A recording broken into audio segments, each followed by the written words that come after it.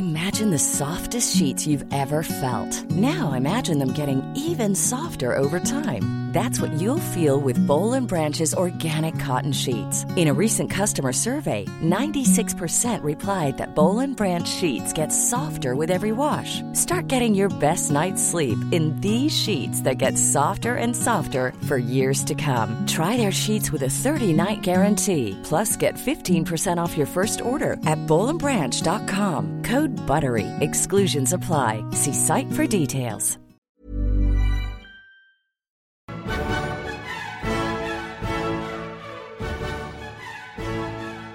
Good evening and welcome to the History of Alchemy podcast. I'm Travis Dow. And I'm Pete Coleman from the Bohemican podcast. Let me just throw out one announcement really quick, and that is that there's a new project I started, which is translating a German podcast into English. The content is not mine. It's relevant for this show because we're about to talk about the original host, the German host, but the new show is called The Secret Cabinet. That's secret-cabinet.com, like secret-cabinet.com. And it's about all kinds of historical curiosities that in the past were normally locked away from the public because of their nature, let's say. So like the first episode is on Napoleon's penis, for instance. So weird things like that, but the content was so great I thought it needed to live in the English-speaking world. So go take a look at secret-cabinet.com and give it a listen. So today's another episode I've been kind of wanting to do for a long time, but it's kind of timely. There's some events that happen that make this kind of relative. I got a link sent to me from, the link is from the Mitteldeutsche Zeitung, which is translated as the Central German newspaper, basically, a newspaper in Germany. And the link was sent to me by Der Buddler, who is a host of two German podcasts. One's an archaeological podcast called Angegraben, and the other one is a podcast of historical curiosities, like interesting artifacts and knickknacks and whatever from the past, called Das Geheime Kabinett, like the Secret Cabinet. And he sent this to me, and I went to go visit him in Wittenberg. But basically, in the article, it talked about a discovery of 500-year-old shards of glass that when they were doing their research or kind of investigation, it soon dawned on them that what they were researching were the oldest known alchemical vessel remnants from Central Europe. But it gets even better, and I have to back up a little bit and explain this. So the interesting aspect of this find is that it happened in Wittenberg. Now, Wittenberg is Luther's hometown, and listeners of the History of Germany podcast will know that I went to Wittenberg to hunt down Der Buddler, the host of those shows. I remember when you went. Yeah, and he lives there, and he actually works in the Luther house. So he's actually, he's sort of a historian, and he used to work in the Landesmuseum in Halle, so I interviewed him for the Sky Disk of Nebra, which is a Bronze Age artifact, and then we were talking about Luther and this kind of thing, and he showed me around Wittenberg, kind of giving me a tour of the town and giving me a tour of the Luther house, and there's a short interview coming up, maybe already published, depending on when you're listening to this, about some of the lesser-known aspects of the Martin Luther story, which I'll publish very soon, like now. And, just as kind of a sneak preview for the later Reformation series that I'll do on the History of Germany podcast. But he also gave me something for this show. So we walked past their Fausthaus. I say the Wittenberg Fausthaus or their Fausthaus because there are several. There's several in southern Germany. There's one in Prague. And he hinted at that time, this was a couple months ago, that National Geographic had been in town and cool stuff was afoot. Okay, and that's all he could tell me. And I was like, what? There's a little plaque saying, Johann Georg Faust lived here and blah, blah, blah. And I'm like, what? So the National Geographic Channel or the magazine? Yes. Yes, all the above. Yeah. Oh, cool. And but it was the German version of it. Like I was looking, so now you can go online and look for National Geographic, Faust, whatever, and you'll see stuff. Also including the stuff mentioned in the article about the 500-year-old shards of glass. But so I only found results in German. So I think this was like German journalists going there for National Geographic and doing German articles. I didn't see anything for the English yet. But regardless, like according to that MZ article, when they were researching those glass shards, they came across traces of antimony on the glass, and then partially melted pieces of antimony itself. And that should ring a bell because, like we mentioned in the Basil Valentine episode, that he possibly described it, and if he did, he was the first, which is kind of a controversial view, but really interesting. And in fact, we could probably do a whole show on antimony because antimony is like this metalloid is just really interlinked with alchemy, like the discovery of it, everything about it, kind of. But so, like, basically, if gold has lead impurities, antimony would bond with the lead and get the gold out, so it purifies the gold. Anyways, like, okay, so they also found mercury residue on the glass, and after some 2,800 hours of putting these glass shards back together, the result was some 7 distillation vessels, 12 retorts, several condensers and other glass vessels, alembics, retorts, okay, like the whole 9 yards. So we're talking a full table of this stuff. Yeah, I mean, yeah, exactly. There's a lab. If you look it up, probably using your German Google foo, because there's a lot more in German than English about this. But you'll see glass shards laid out, and the National Geographic article had sort of, like a puzzle. They put the glass shards back together to kind of figure out what they're looking at. And then there are also like ceramic parts that go with these were found. And so the alchemist lab was dated to 1532. That date's important. And they also found the skull of a small dog that had been heated, burnt, whatever. So part of some experiment. They couldn't tell exactly what the experiment was or what was the point of, but it was a skull that was heated. That's also interesting or important for some aspects. But anyways, like just the nature of the find and the details about it is something I could talk about for hours and read about for hours because this is just super fascinating. But there's something even more going on here. Namely, 1532, Faust lived in that city at that time. So potentially, this is controversial. I'm not going to say that's Faust's alchemist lab, right? But potentially, that's Faust's alchemist lab. So that is just like, wow, that is crazy. Like, what the heck? Here's a figure that is, more legend than fact. So again, let's kind of. I want this episode to be about Faust. So let's back up and talk a little bit about who he was and the Faust legend. There were real people named Faust, and there were real mentions of him in his lifetime. And then as soon as he died, many legends grew out of this, and some of these common themes of the various legends came together in Goethe's Faust in the 19th century. Okay, so I want to cover all that. I just want to lay the groundwork of where we're going because there's a lot of stuff here. So, Travis, we look at this and in previous podcasts, we've talked about that there's been this, animosity between Martin Luther and Faust, and we'll get into that tonight about those reasons. But really, Martin Luther mentioned Faust a few times, basically once saying that Faust was a servant of the devil, so no punches pulled here.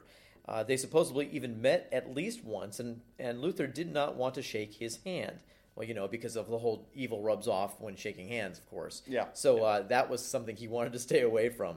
I got so excited about the possible discovery of his actual lab that I realized I never actually did a show on him, which he's been on my list. Well, we talked about him since the beginning. We mentioned him. Yeah, he came up.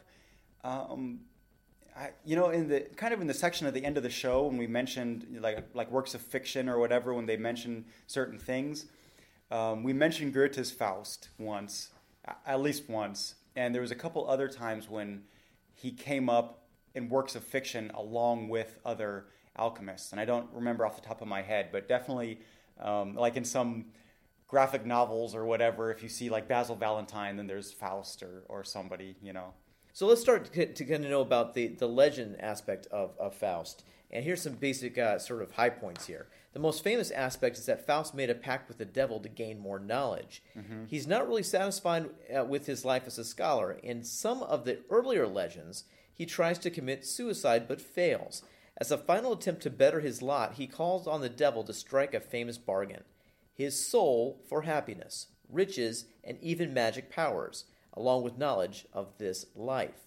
The devil sends Mephistopheles to work out the details, Mephistopheles sticks around as his guide after this. In Goethe's version, Mephistopheles helps Faust seduce a beautiful, innocent girl named Gretchen. What else, of course? Yeah. All right, that made sense. Who suffers as a consequence. Obviously, in return for the benefits of this world, the devil takes him off to hell in the end of the story. Not in Goethe's version, though. There he finds redemption. Yeah. So those are kind of the common themes of the legends. There's a lot of variation, but that's the gist of it. Like, even in his lifetime.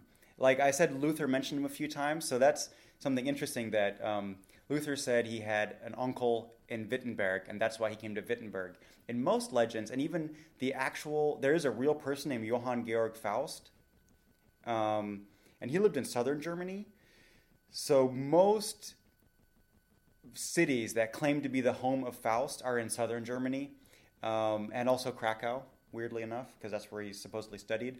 But in his lifetime, or shortly after his lifetime, mostly shortly after his lifetime, there was a lot of published works that deal with him and go into legend very quickly. So they had a real figure in mind, but there was, like, in 1593, there was Das Wagner Buch, like the Wagner book, Das Widmansche Faustbuch, several others, a lot of them called like Faustbuch or Dr. Faust something something, and then up until the 18th century, and then we have Goethe in the 19th century.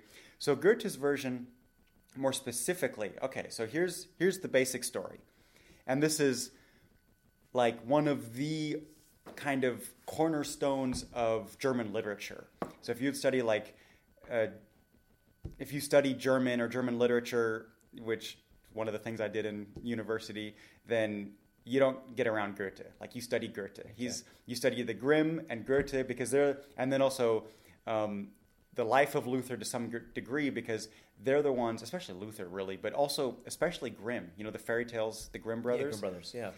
They're the ones that set down the spelling of German, and then Luther also set down the grammar, and then Grimm kind of, set it even more into stone.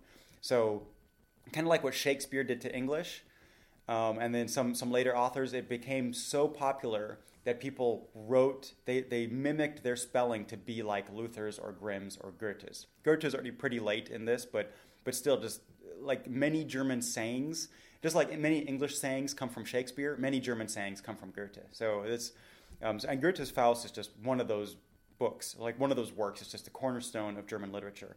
So in his version, Mephistopheles makes a bet with God.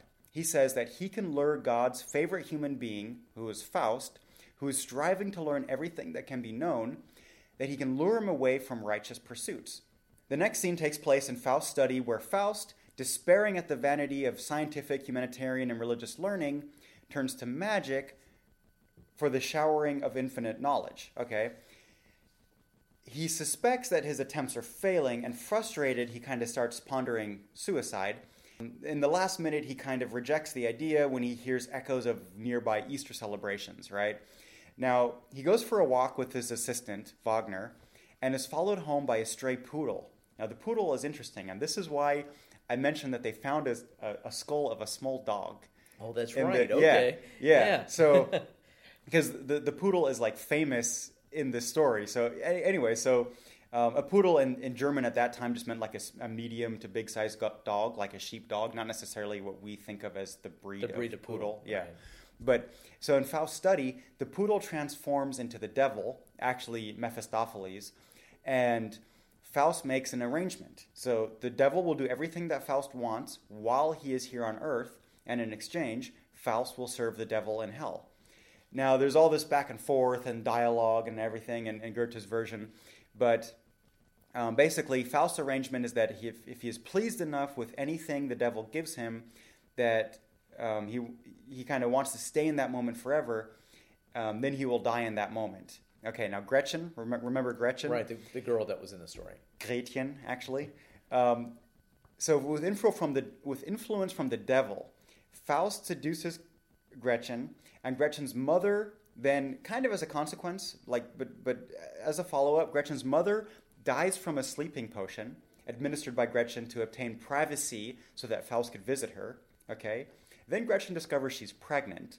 Then Gretchen's brother condemns Faust, challenges him, and falls dead at the hands of Faust and Mephistopheles. Then Gretchen drowns her illegitimate child and is convicted of murder. Okay? And then Faust tries to save Gretchen from death by attempting to free her from prison. But she refuses to escape, and Faust and the devil flee the dungeon, while voices from heaven announce that Gretchen shall be saved. And this is in one of the versions, and in the other versions, she dies as a consequence. So and Faust, and then in many versions, so Faust wanders off to heaven, and Faust gets carried off to hell when he dies. And in Goethe's version, I think in part 2, he is redeemed. Is this supposed to be like an Antichrist story? Because an issue of the devil giving birth to Gretchen? It's a pretty strong moral tale. Okay. Just like, don't long for... And Goethe took the alchemists as an example because alchemists are kind of the embodiment of the idea of gaining forbidden knowledge, or opening Pandora's box, or disturbing what should not be disturbed, that kind of thing. So Faust just used that, like this archetype of the alchemist to get his idea across in this moral tale. But there were some inspirations for the tale of Faust, not just Goethe's version, but all the legends. And there was a Johann Georg Faust, and I don't remember what I said earlier, probably, but yeah, Dr. Johann Georg Faust. And there's probably more than one person that were the inspiration for the story, but Johann Georg Faust lived from 1840 to 1541. So in the time period that this lab was discovered or existed, but he's also known in English as John Faustus. You also see Faustus a lot in a lot of the tales, but Faustus is just a Latinized version. And he was like prime example of the History of Alchemy podcast. He was an alchemist, astrologer, and magician. Our bread and butter here. So a triple threat in alchemist. Exactly. World. So and possible places of origin for the historical Johann Faust are Knittlingen, Helmstadt, which is near Heidelberg, or Roda. And Knittlingen today has an archive and a museum dedicated to Faust. They're kind of the famous Faust city. And those are all southern German cities, mostly in Baden-Württemberg, like somewhere near Heidelberg or somewhere in there. There's archives of the Heidelberg University where there's a certain Georgius Helmstetter. So Helmstetter is like someone from Helmstedt or Helmstadt. And it's inscribed from 1483 to 1487. And this student exceptionally refused to reveal his last name.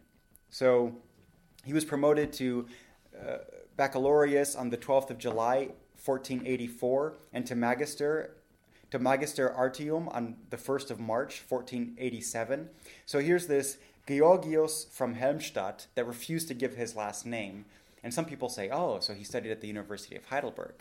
Maybe, if, here's Georg Faust, whatever. But also, for the year 1506, there was a record of Faust appearing as a performer of magical tricks and horoscopes in Gelnhausen. Over the following 30 years, there are numerous similar records that spread over all of southern Germany. Faust appeared as a physician, doctor of philosophy, alchemist, magician, and astrologer, and was often accused as a fraud. The church denounced him as a blasphemer in league with the devil. Kind of see a theme here, don't you? Here are some of these things that were said about the actual guy, some bad and some just plain interesting. He boasted blasphemously of his powers, even claiming that he could easily reproduce all the miracles of Christ. In 1507, Tritemius alleges that he received a teaching position in Sickingen, which he abused by indulging in sodomy with his male students, evading punishment by a timely escape. Mm-hmm. Yeah, so, again, who knows if this is just like accusations to kind of stoke the flames of his heresy or whatever. We've also seen that before in the past. We've seen that a lot, right? Yep. People make enemies, and then, there's outrageous stories. And say he's a sodomite, and then, in link with the devil. So there you go. Yeah. But then there's also a certain Georgius Faustus Helmetius Heidelbergensis, and Helmetius is like the demigod of Heidelberg, kind of. He was overheard of like having vain and foolish boasts in an Erfurt inn. So just, one more thing that was kind of spread about him is just his vain and foolish boasting. And then in 1520, Faust was in Bamberg doing a horoscope for the bishop and also a horoscope for the town, for which he received the sum of 10 gulden. So just a story of, this guy going by the name of Faust, doing horoscopes, whatever. And in 1528, Faust visited Ingolstadt, where he was banished shortly thereafter. In 1532, he seems to have tried to enter Nuremberg, according to an unflattering note made by the junior mayor of the city, to quote-unquote deny free passage to the great necromancer and sodomite Dr. Faust. So someone in 1536 recognizes Faust as a respectable astrologer, and physician Philip Begardi of Worms, which is another Luther city, in 1539 praises his medical knowledge. And the last direct attestation of Faust dates to the 25th of June, 1535, when his presence was recorded in Münster during the Anabaptist Rebellion. Do you know about this Anabaptist Rebellion in Münster? Yeah, we talked about that. Dan actually, Carlin offline. Yeah, did a show on. It's 4 hours. Go listen. Hit pause. It's better than this show. Go listen to that right now. I forget the title of it, but it is like Dan Carlin, who's Is it still free on Dan Carlin's website now? I think so, and it won't be forever. Right. So go listen to it right now. Forget about the History of Alchemy podcast. Hit pause. Go listen to that. Come back, and then do come back. It's like a 4-hour show. Dan Carlin. So it's Dan Carlin's Hardcore History. He's a legend among history podcasters. If you don't listen to him, change your sinful ways. His preparation's immense. Yeah. So I mean, he did like 20 hours on the Mongols and like 25 hours on World War I. He can paint a picture like no one else. It's unbelievable. But he did a 4-hour one-off show. That's a one show for 4 hours. That's how his shows roll. Where he read a book about this Anabaptist uprising in Münster, and it's a little known footnote of history, but it's unbelievable. Basically, this really charismatic guy came in, and the Anabaptists, what their belief is that everybody should interpret the Bible for themselves, which of course could be a slippery slope. And in this case, the guy interpreted the Bible in very interesting ways. So he's like your basic cult leader, very charismatic man, came in, said, you know what, the way I interpret this is, well, look at the Garden of Eden. They ran around naked and, there was no such thing as like marriage, quote unquote. You just, you did what you felt was right. And so he builds this hippie commune in Münster. Now the local Catholic Baptist surprisingly has a problem with this. And so these Anabaptists take over the town, and the bishop gets the fürsts, the prince's army together, and the bishops, get support, and they besiege the town for months. And they bombard the town with, rotting cattle, and starvation starts to occur, and sickness, and it's just insanity. Meanwhile, everything inside the town of Münster just goes steeply downhill, and everyone's starving and dying, while this cult leader is, getting crazier and crazier all the time, and it's, minus the jumpsuits and the Nike shoes. It's right? It kind of goes down like Waco, Texas, or Jonestown, Branch Davidians. It goes downhill fast.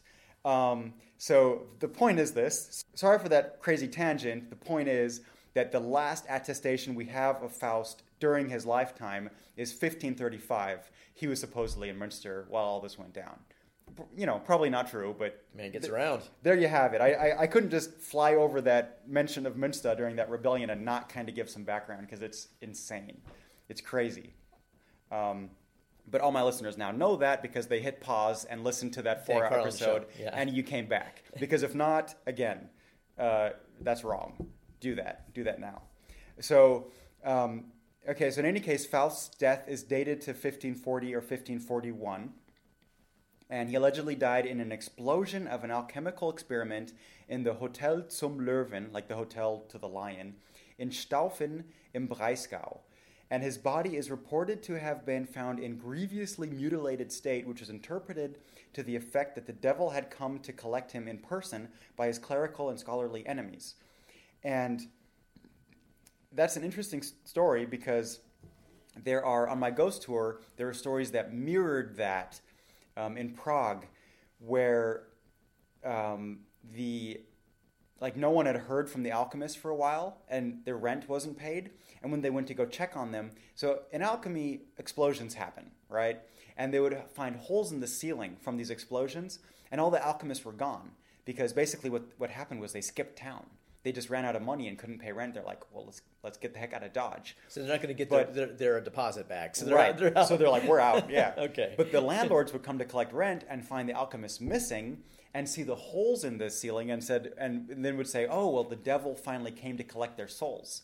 And those were the ghost stories that kind of spread around Prague, and those were some of the stories that I would tell on my tour. There's one house in particular where that kind of story takes place. So same kind of deal. So he died in an explosion of an alchemical experiment in a hotel, and his body was mutilated. Then when they buried the body, or when they placed him in a coffin, his body, supposedly, here's one of the legends, is that his body kept turning face down. Even though they would turn him over, they would turn the corpse back on his back. Then as soon as they left the room, the corpse would turn back so he was face down. So the legend is like, well, he should be facing hell. So that's his natural state. So we can turn him on his back so he faces heaven. It won't help. He'll just turn back around. So those are all the stories of like his life and his death and then post-death. But then you start getting a posthumous accounts, right? Some of his accounts that, of course, that he had studied in Krakow and Poland. Faust had boasted that the victories over the German emperor in Italy were due to his magical intervention, so a little boastful there, of course. In Venice, he actually attempted to fly, but was thrown to the ground by the devil. That's why he was thrown to the ground. That's why. Not gravity. It makes sense. The devil did it. The devil did it. Yeah, he had been arrested in Battenberg because he had recommended that the local chaplain called Dorstenius should use arsenic to get rid of his stubble. I'm sure that went well, too. Yeah. Dorstenius smeared his face with a potion, upon which he lost not only his beard, but also much of his skin.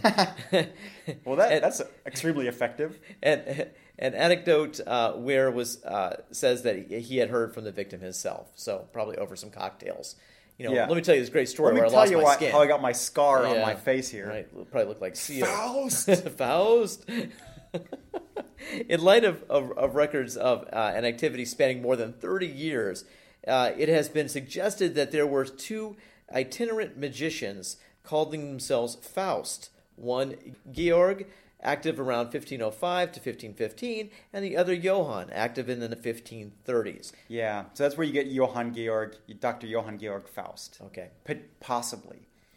And then, he supposedly had an uncle living in Wittenberg, and hence the Faust house there. So there are some records of his uncle asking his nephew to come there. There are many people with the last name Faust. So this is what makes it confusing. Yeah, so it makes it confusing. And then there's also Johann Fust, F-U-S-T, who lived roughly the same time, from 1400 to 1466, who was Johann Gutenberg's business partner. And then some people think that he was actually the real Faust.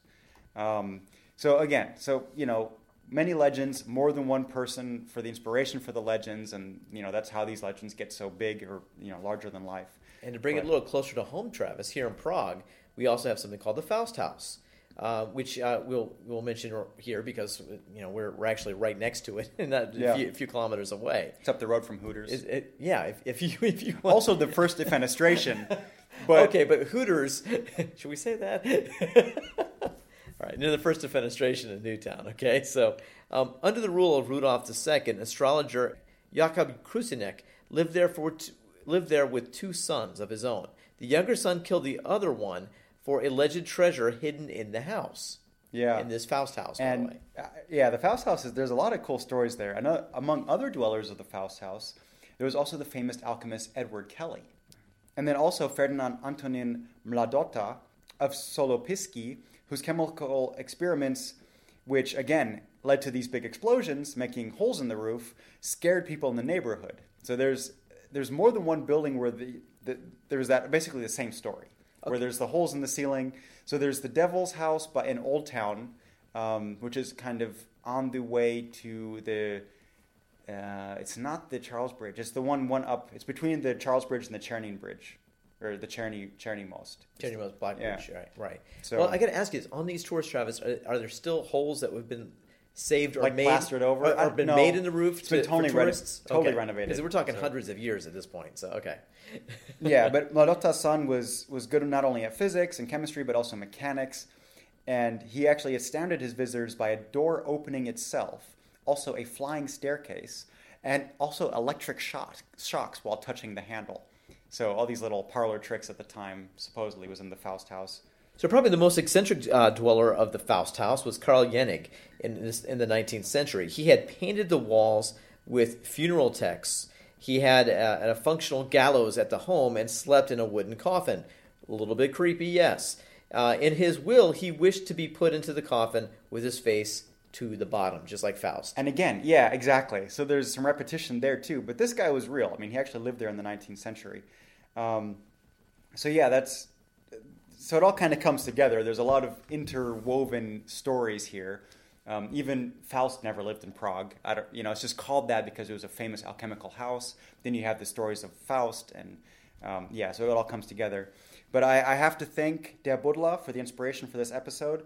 There's an interview of him, or two actually, at this point, on my History of Germany podcast, and there will probably be more from him to come because he's kind of an expert on Luther and the Reformation. So now, if you understand German, you can also give his shows a listen. They're really fascinating. The Secret Cabinet, Das Geheime Kabinett, is, I don't know if I want to mention it again, but there was one episode on the foreskin of Jesus. Oh boy. As a relic. Like there's several relics floating around the Catholic world. That's one of them? I've never heard that before. Oh yeah, several. Because it's actually, like, the story is that it is one of the most holy relics. Of course, there's like several dozen foreskins of Jesus in the world that we live in. But if there were one that was genuine, I doubt any of them are, but if there were one that was genuine, think about it. Jesus went to heaven. So, he was raised into heaven, which means there are no human remains of him, period. No finger bone, no eyeballs, no things that Catholics put into shrines and put on altars. No. Only his foreskin, because he was circumcised as a Jew when he was 7 days old. Does that keep? No. Should we have this conversation any more than that we're doing right now? I think I'm over it. I think I'm done But too. if you think about it, so wow, things you learn in this podcast. In the medieval Catholic thinking, that is the holiest thing. Forget the true cross. No, that's actually a part of Jesus. Yeah. Wow. Yeah.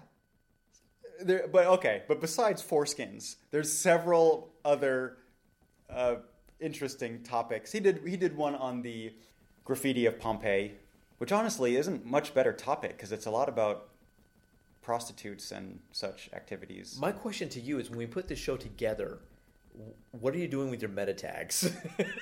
Oh yeah, no, foreskin and prostitutes. Okay, this is going to be part of it, so it'll be easier to find for most people. Yeah, it'll be easy to find. Fantastic. Yeah.